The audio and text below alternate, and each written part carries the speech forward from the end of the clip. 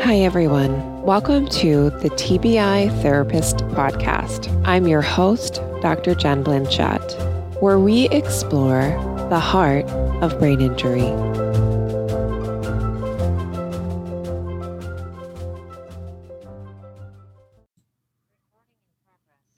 Hey, Survivor Squad. So glad to have you for our last installment. Let's get going with it. So today we're going to talk a little bit about social networks and finding your people. I'd actually started with a middle slide. Let's go back. This is all a lesson in things can go unplanned, right? I also have a special guest today, which is my border collie, Brady, who I often talk a lot about. He often just helps me stay grounded and connected. And so he comes to work with me. He's presenting with me. He is all the things. So you need to find your people, the importance of community. So again, I'm Dr. Jen Blanchette. I'm joining you again in your last email course series. Hope you've enjoyed it so far. So day 1, we talked about why I'm so overwhelmed. Day 2, we talked about mindset and recovery mindset. And today is about finding your people. Social networks, here we go. They are essential to our mental and physical health. And I'm going to tell you some scientific reasons why. I think intuitively, certainly we know in the pandemic that a lot of us had been affected by isolation. I think it was serendipitous in many ways that while I was recording this email series, I actually am recovering from COVID and I didn't have it at any other point in time. For many of you, yes, I know that was a tragic situation. I'm not minimizing any of that because it has been relatively, I was pretty sick, but I'm going to be okay. But I got to kind of think about isolation. I got to kind of reflect on many things related to that because I was isolated for a week. And so I felt that a little bit more and how that was pronounced in the pandemic for us. So what are some of those lessons? Isolation, depression, anxiety, declines in overall health. Definitely school success for some of our people that have been in school, and the list goes on. Certainly throughout this week, I felt a mirror between the beginning of the pandemic and what that was like. And why I'm talking about the pandemic is because I think a lot of brain injury survivors have spoken about just how the pandemic was an interesting mirror to how brain injury recovery can be isolating. And folks can often feel like they don't have the support that they need. They feel isolated because perhaps they've lost a role, like they don't go to work anymore, or they're not going to school in the way they usually had been. And so it's isolated them from their typical social network.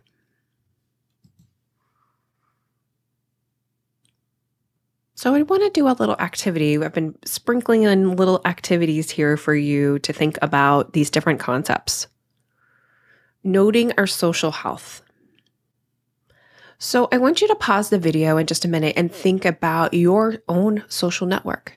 I want you to think about maybe how that's changed over the pandemic and your brain injury recovery.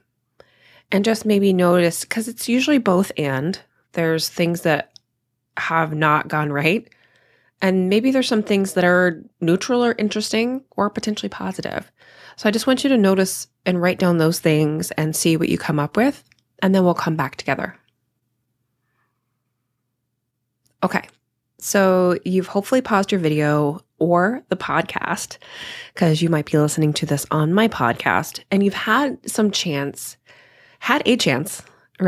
to reflect on your own social network. I certainly was thinking about this in my journey in the pandemic. I know I don't have a brain injury, but I've worked with folks after a brain injury for quite some time.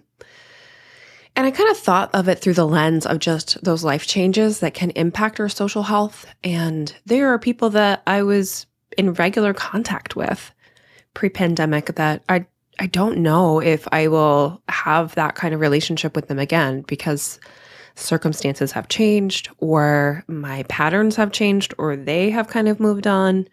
in other parts of their life. And I often reflected on that in context of brain injury recovery, how that can be similar for folks after a brain injury, that people have moved on, or we just don't have we're not at work anymore if we've lost a job perhaps, or we're not doing the same things that we did before injury. So I just wanted you to think about that and kind of take stock of what has changed since your injury. All right, so some really interesting research on social connection. So this research study took various types of different risk factors, and I'm going to bring up some of that information. Bear with me here if you're on the podcast, or if you're live as well, if you're listening to this on the video. I'm just looking for my notes. That's all that is.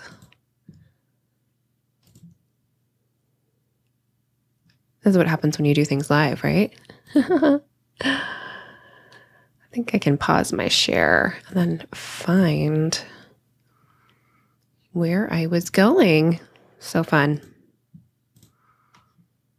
I think I can go without it. We're good. So what they talked about is how social relationships and coping with social relationships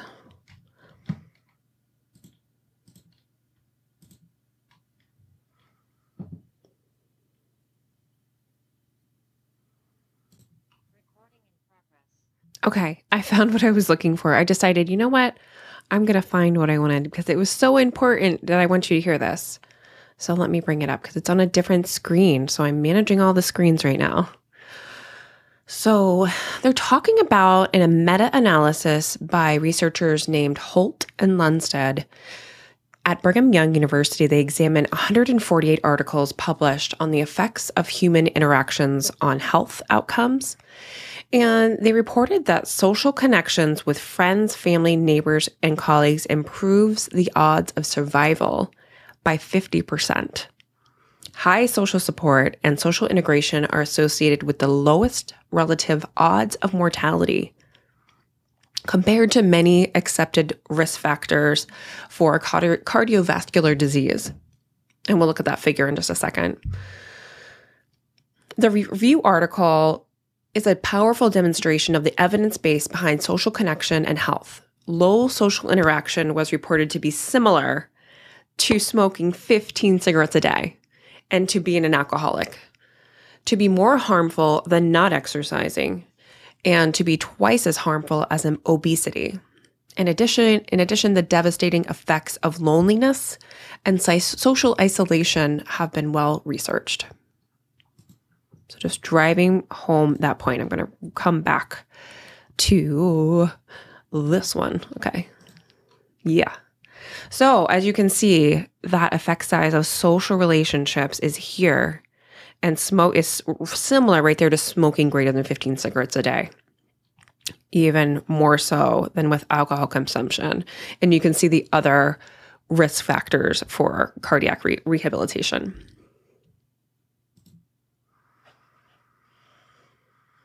Okay, so social connection should be viewed and treated as a vital sign, much like physical activity. So I'm also a fitness instructor, so believe me when I say that I know that exercise is medicine, and I think in the recent research that has come out of concussion data, we certainly know that exercise is an important component to brain injury recovery.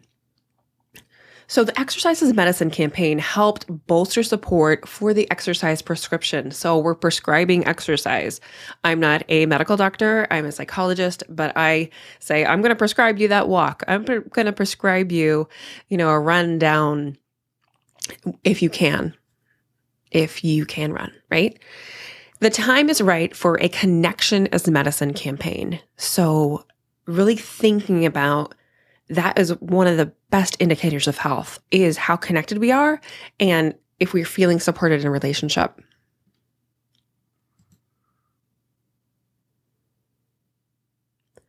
Although there are challenges to being in a larger social situation, small and meaningful connections continue to be important to health, wellness, and concussion recovery. So where do we find that connection? I'm often in there with my folks who have concussion and brain injury that finding new connections when you're feeling really isolated is pretty tough. You don't feel very good many days, and trying to make a new relationship seems counterintuitive. Like, okay, I'm trying to just figure out how to live every day. How am I going to make a new friend? That seems like it's just not going to happen. But it's essential and it's vital that we continue to nurture relationships that we do have and those that can be forged. I'm going to quote Brené Brown here. True belonging doesn't require you change who you are. It requires you to be who you are.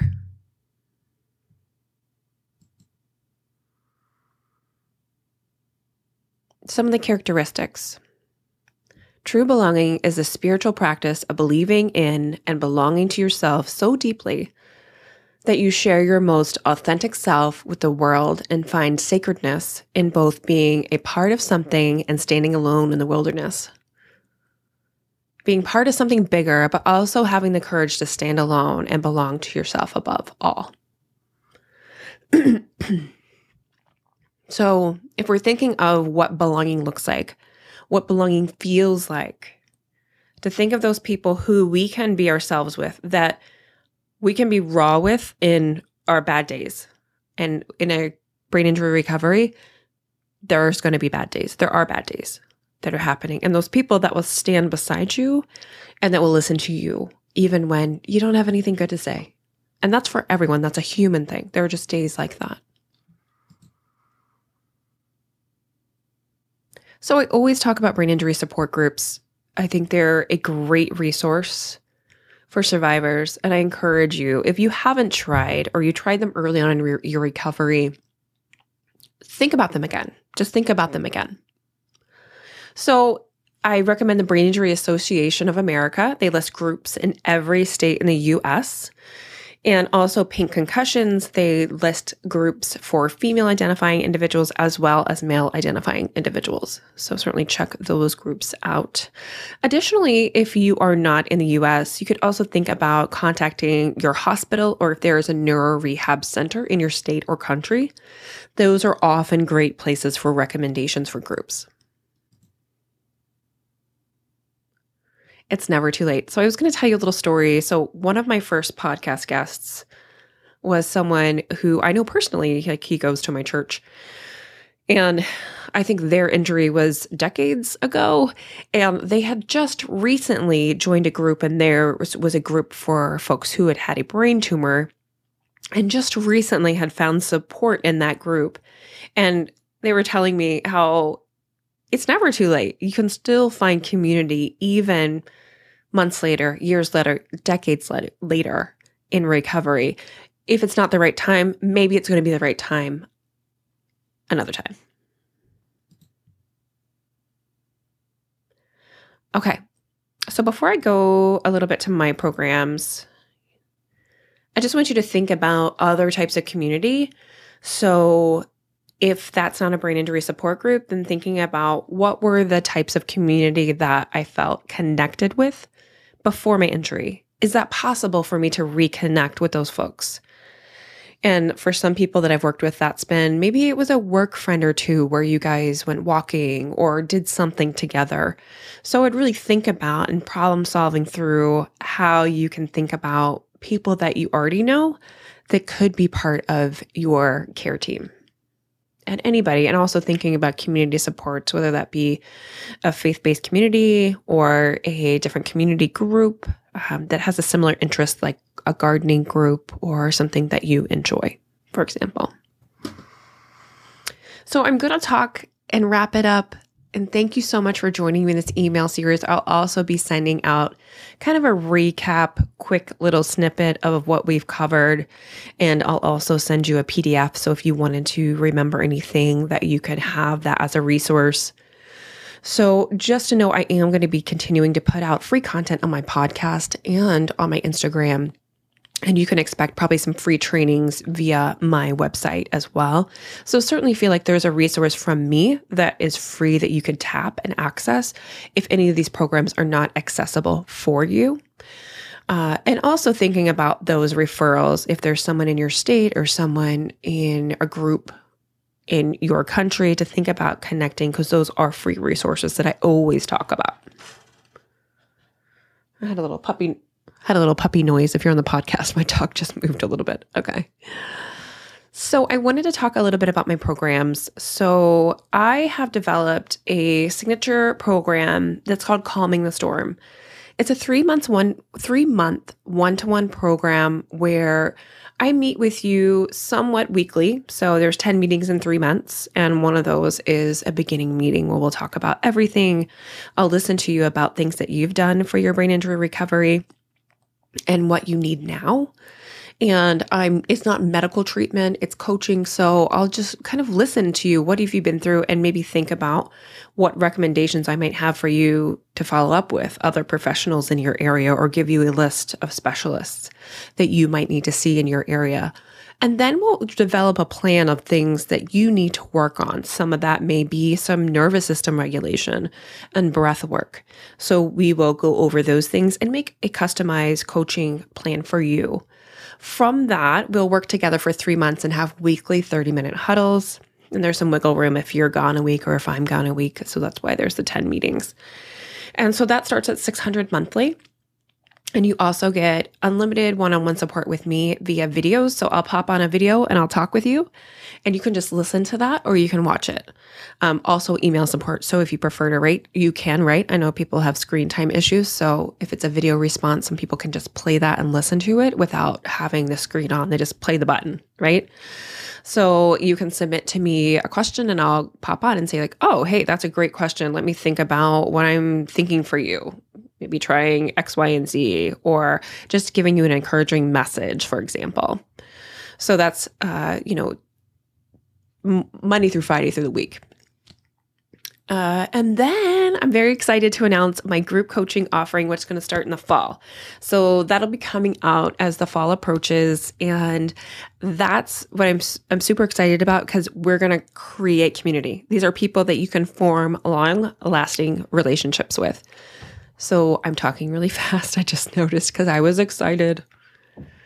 But I'm really excited about that opportunity. And that'll start for about $300 a month in the fall.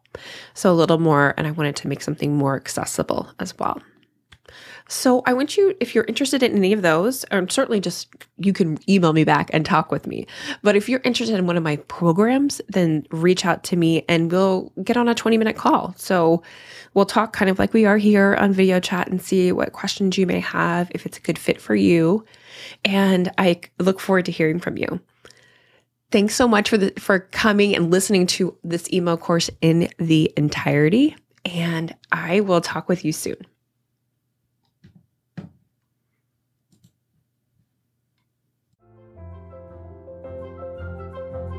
Thank you for joining us today on the TBI Therapist Podcast. Please visit tbitherapist.com for more information on brain injury, concussion, and mental health. The information shared on today's podcast is intended to provide information, awareness, and discussion on the topic. It is not clinical or medical advice. If you need mental health or medical advice, please seek a professional.